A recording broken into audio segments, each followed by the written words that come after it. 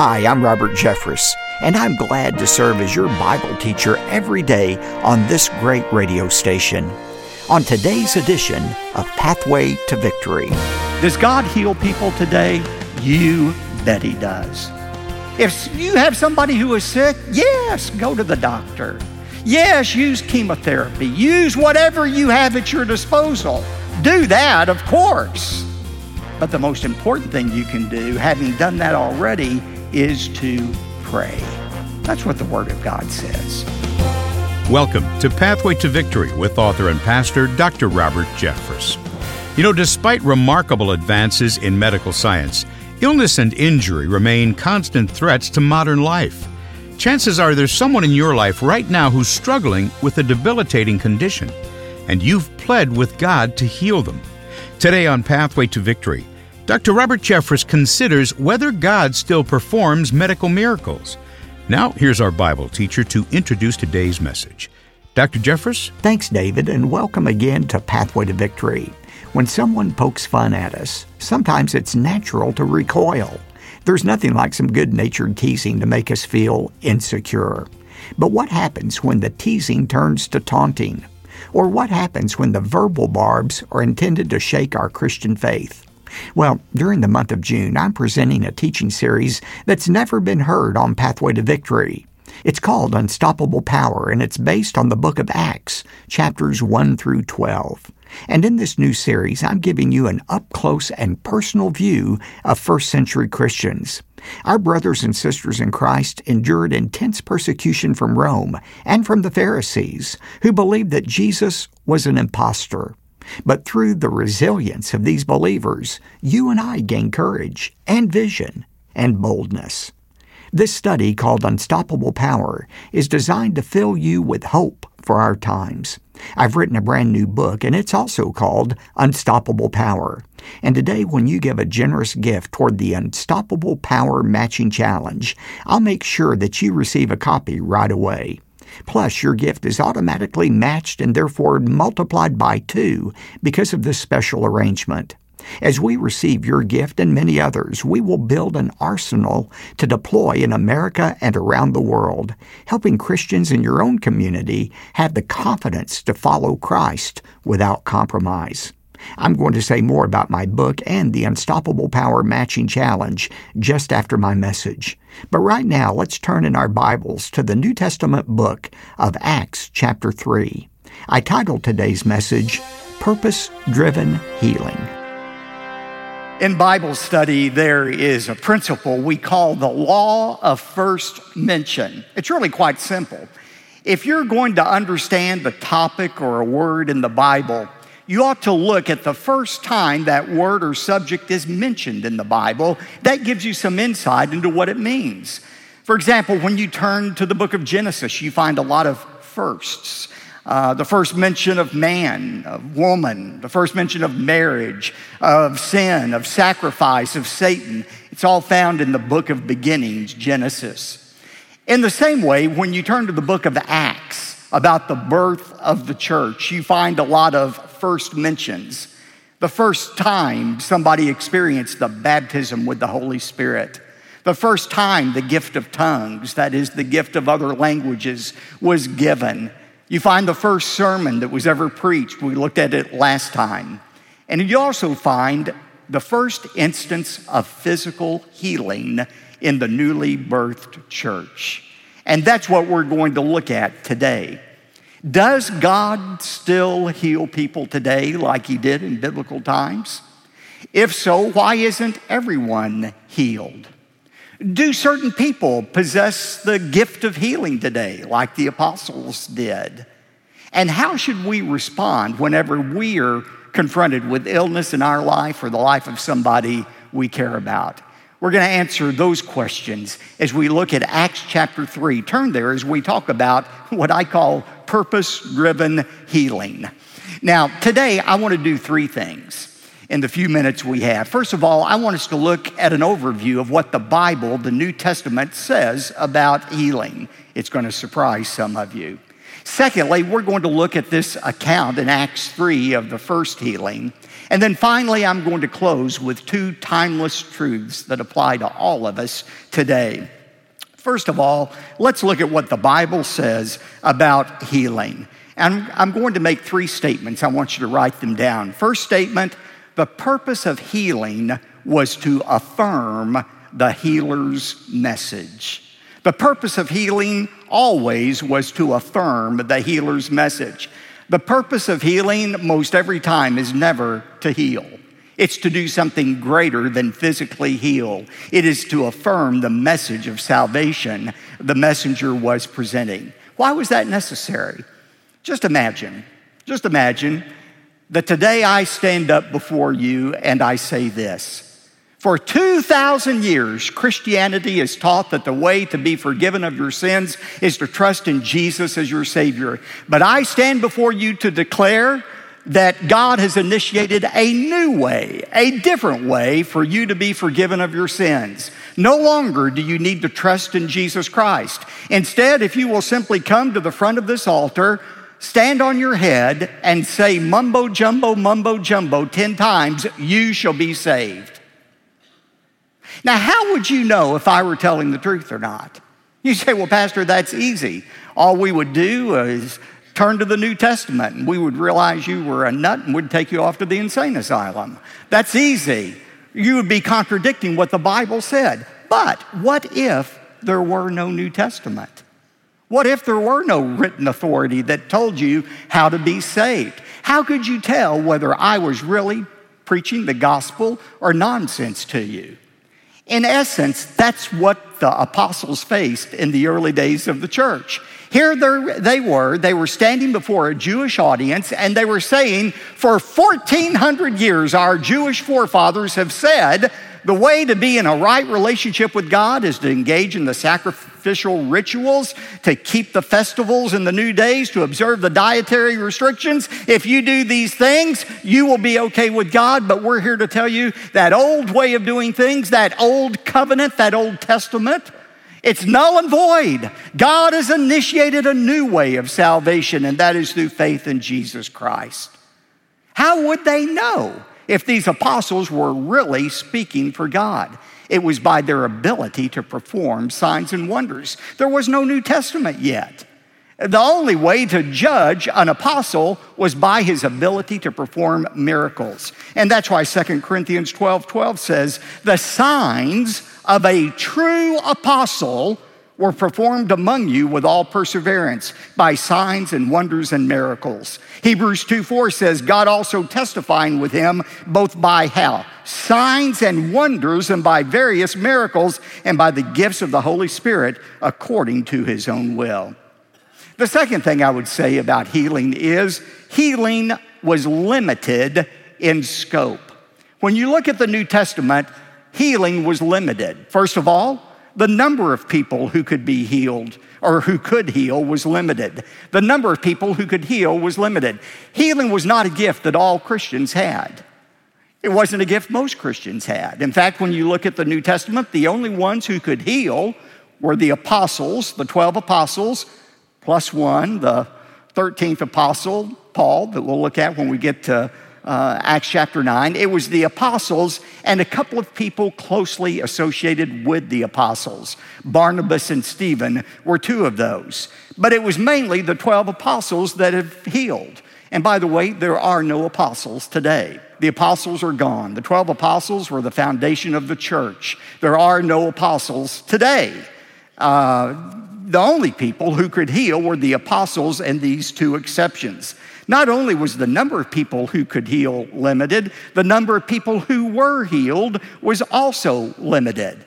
Not everyone who asked for healing was healed in the New Testament. For example, when Jesus went to Nazareth in Mark chapter 6, his hometown, he didn't heal everyone. As we're going to see, this is amazing this morning, that this lame man that was healed in Acts 3, Jesus actually had an opportunity to heal him years earlier and didn't do so. Not everyone who asks to be healed is healed. Why? God's purpose is not to heal everybody physically. The purpose of healing was not healing, it was to point to the message of the healer. Let me explain it this way. In the Bible, the gift of healing, the gift of tongues, other miracles are called sign gifts. They are signs.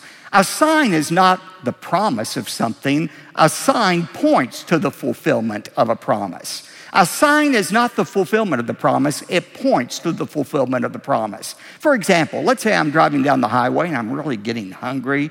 It's lunchtime. And to my relief, I see a sign, a billboard that says, McDonald's 5 miles ahead. And what do I do when I see that sign? Do I pull off the road, go park under the sign, and wait for somebody to deliver a Big Mac to me? I'm going to be waiting there a long time. The sign is not the fulfillment. The sign is pointing to the fulfillment of a promise. And it's the same way with the gift of healing. Healing was not an end unto itself. It pointed to the fulfillment of the promise of God.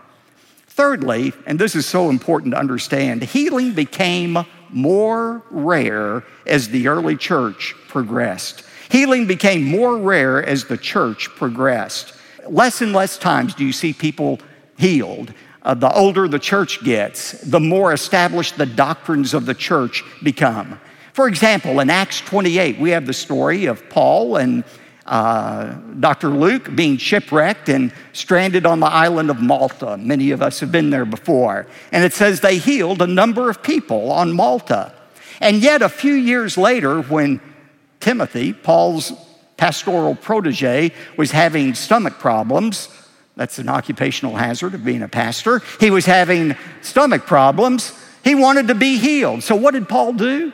Did he heal Timothy? No. Did he pray for healing for Timothy? No. Instead, in 1 Timothy 5:23, he recommended to Timothy, no longer drink water exclusively, but use a little wine for the sake of your stomach and your frequent ailments. That's how we know Paul was an Episcopalian, not a Baptist, by that piece of advice. Don't send me an email about that, please. No, he said he would have healed Timothy if he could have healed him, but he couldn't heal him. In fact, the way I know he couldn't heal him was in 2 Timothy. A few years later, chapter 4, verses 19 and 20, notice how Paul closes his letter. He said, greet Prisca and Aquila and the household of Onesiphorus. Erastus remained at Corinth, but Trophimus, that was one of his traveling companions, I left sick at Miletus. He would have loved to have healed Trophimus. Trophimus was a friend, a traveling companion. He couldn't heal him. That's why he didn't heal him. In fact, Paul couldn't even heal himself. He begged the Lord 3 times, remember 2 Corinthians 12, to remove that thorn in the flesh, that physical ailment, and God said, no, my grace is sufficient for you. What's even more interesting is that outside James chapter 5, which was one of the earliest books written in the New Testament, outside of James 5 that we'll look at in a few moments, there is no instruction about healing in the church. In fact, there's no instance of healing in the church when you get past the book of Acts.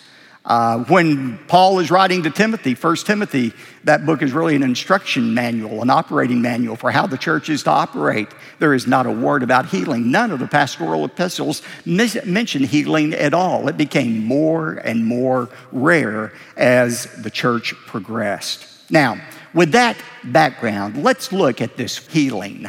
And what I want you to notice in Acts 3, it's divided neatly into 2 parts. First of all, the miracle performed by Peter, the healing miracle, and the message preached by Peter. The miracle was just the setup for the message. Now let's look at this. Verse 1, chapter 3. Now Peter and John were going up to the temple at the 9th hour, the hour of prayer. That was 3 o'clock in the afternoon. Now the natural question is, why were Peter and John, leaders of the Christian church, going to the Jewish temple? Why were they doing that? Well, some people suggest they were going in order to worship, that the church now had about 3,120 members in it. They needed a place to meet for collective worship. Yes, they went house to house, but that didn't mean they didn't meet collectively as well. And the temple area provided the space for them outside the temple to meet, to pray, to read scripture, to testify, and so forth. So it could have been for collective worship. Second reason might have been for evangelistic purposes. You know, Peter was a master fisherman, and any master fisherman knows if you want to catch fish, you go to where the fish are biting. Reminds me of my favorite story about the woman who was complaining to her best friend one morning over coffee about her husband, John. She said, I don't know what to do. John is driving me crazy. Her friend said, well, what is he doing? She said, well, every afternoon when he gets home from work, he runs into the bathroom, puts on his fishing waders, jumps in the bathtub, and starts fishing out of the commode. Her friend said, well, that's horrible. Have you taken him to a psychiatrist? She said, no, I've been too busy cleaning fish. Every fisherman knows if you want to catch fish, you better go to where the fish are biting and wherever that is, even if it's in the Jewish temple. And so he went to where the unbelievers were in order to preach the gospel. A third answer to why John and Peter went to the temple was a little more complex. It's that there was a transition between Judaism and Christianity that was going on. We like to think that it was a clean break and that immediately everybody said no to the Old Testament. We're going to embrace the New Testament and all of its teachings. But this was a transition time between Judaism and Christianity. There were a lot of questions yet to be answered. For example, should Gentiles, non-Jews who accept Christ, be made to follow the Jewish rituals or not? They would talk about that in Acts 15 at the Council of Jerusalem. Or what about this one? What about Jews who are saved? Should they continue to keep the Jewish rituals? Are they free from them? What if they want to keep them anyway after trusting in Christ? All of those things still had to be sorted out. For one of all of those reasons, the fact is Peter and John did go to the temple. Now look at verse 2. And a man who had been lame from his mother's womb was being carried along, whom they used to set down every day at the gate of the temple, which is called Beautiful, in order to beg alms of those who were entering the temple. And when this beggar saw Peter and John about to go into the temple, he began asking to receive alms. You've probably noticed here in Dallas that at prominent intersections in Dallas, people who need money have a place there. And when cars are stopped at a red light, they think that's an opportune time to ask for money. It's always been that way. In biblical times, if you were begging for money, you wanted a piece of prime real estate to do that. And there was no better place than by the gate named Beautiful, because that gate was the most direct way into the temple area. And so, just picture this. Here are people who are going to the temple to try to make things right with God. And here's a beggar saying, please give me some money. Maybe they think if they throw a few shekels in the basket, they'll gain some brownie points with the Almighty before they come in and go to him. It made them look good, they thought. So the beggars would stay there at the Beautiful gate and ask for money. Now, what we find out about this beggar is he had been lame since birth. Acts 4:22 tells us he was more than 40 years of age. Why is that important? Because it means he had been in that space for years. And that means during Jesus' 3 years of ministry, when he went to the temple, which he did often, when he went to the temple, he would have passed by this lame man. And he would have had the opportunity to heal him. So the question is, why wouldn't Jesus have healed this man long ago? Because it is not God's will for everybody to be physically healed. You know, when I think about that truth, I think about Johnny Erickson Tada. She's a great friend of our church, a great friend of mine. And you know her story. When she was 17 years of age, she was in a diving accident that left her as a quadriplegic. She's been sitting in a wheelchair for 50 years, and yet God hasn't healed her. Not yet, anyway. And yet, while sitting in that wheelchair, she's done more than most of us who stand on our feet are able to do to lead people to faith in Christ. Through her weakness, her illness, the power of Christ has been displayed. That's what Paul said in 2 Corinthians 12:9. God told him, the reason I'm not going to heal you is my grace is sufficient for you, for power is perfected in weakness. This man was lame for 40 years, but God had another plan in mind. Look at what happened in verses 6-8. Peter answered the beggar and said, I don't possess silver and gold, but what I do have, I give to you. In the name of Jesus Christ the Nazarene, walk. And seizing him by the right hand, he raised him up, and immediately his feet and ankles were strengthened. With a leap, he stood upright and began to walk, and he entered the temple with them, walking and leaping and praising God. Does God heal? Yes, God heals sometimes, and he had a purpose in this. But I want you to notice something about true biblical healing. First of all, it was instantaneous. It was instantaneous. Immediately, he got up. His ankles and feet were strengthened, and he began leaping. It was none of this, I'm starting to feel a little better, that you see in these healing services today. Or, I can see a little more clearly. No, if God heals you, he heals you completely and instantaneously. That's what was going on here. And secondly, I want you to notice that this miracle was performed in the name of Jesus. We'll look at that more next time. But it was by the authority of Jesus Christ that this man was healed. Peter had no power to heal apart from the power of Christ. Peter didn't get to choose who got healed, only Christ did. How did the people react to this a miracle? They were amazed indeed. Look at verse 9. All the people saw him walking and praising God, and they were taking note of him as being the one who used to sit at the beautiful gate of the temple to beg alms. Verse 11. While he, the lame man, was clinging to Peter and John, all the people ran together to them at the so-called portico of Solomon, full of amazement. The crowd was building. They were running toward Peter. And so what did Peter do? Have you ever heard the political axiom that's in operation today, never let a good crisis go to waste? Peter had another motto he lived by, never let a good miracle go to waste. This miracle was not an end unto itself. It gave Peter a platform to share the message, the gospel of Jesus Christ. Now, there is a famous saying that is attributed to St. Francis of Assisi. I don't know whether he actually said it or not, but if he did, it was an idiotic statement to make. You've heard it a million times. Preach the gospel. When necessary, use words. No, if you're going to share the gospel, you have to use words. Peter understood that. It wasn't enough to do a good deed. He had to give the reason behind what he did. And that's what he does when he delivers this message. As long as God gives me breath, I'm going to use words to share the gospel. And I make this solemn promise that Pathway to Victory will remain a trusted source of biblical truth. We will never back away, never retreat from telling the world about Jesus. For there is no other name under heaven given among men by which we must be saved. In making this commitment to you, I am boldly inviting you to join this worthy mission. As God prompts you to stand with us, please follow His lead and get in touch with Pathway to Victory today. It's the perfect time to do so because of the Unstoppable Power Matching Challenge.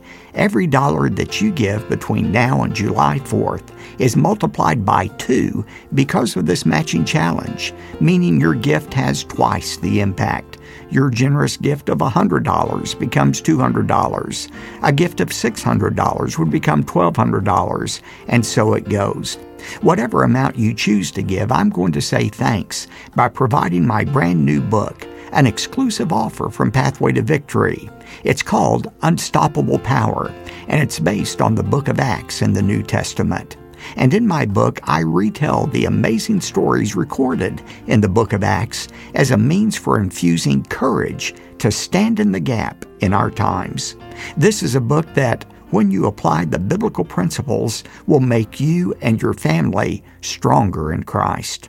Please don't allow time to slip by without taking advantage of this time-limited opportunity. Double the size of your gift through the Unstoppable Power Matching Challenge, and receive my book, Unstoppable Power, as well. Along the way, you're empowering Pathway to Victory to pierce the darkness with the light of God's Word. Thanks so much for your generosity. David? Thanks, Dr. Jeffress. Today, when you invest in the ministry of Pathway to Victory by giving a generous gift, we'll say thanks by sending you the brand new book by Dr. Jeffress called Unstoppable Power.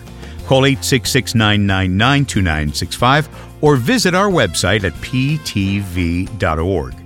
Now, when your gift is $75 or more, you'll receive not only the book, but also the complete collection of audio and video discs for the Unstoppable Power teaching series. Plus, we'll also include a study guide, perfect for Sunday school class or a small group Bible study. Remember, because of the Unstoppable Power Matching Challenge, your gift today will be doubled in impact by another generous donor. One more time, call 866-999-2965 or find us online at ptv.org. You can also write to us if you'd like. Here's that mailing address: P.O. Box 223, 609, Dallas, Texas 75222. Again, that's P.O. Box 223, 609, Dallas, Texas 75222. I'm David J. Mullins, inviting you back next time for part 2 of the message, Purpose-Driven Healing. That's Thursday, here on Pathway to Victory. Pathway to Victory with Dr. Robert Jeffress comes from the pulpit of the First Baptist Church of Dallas, Texas.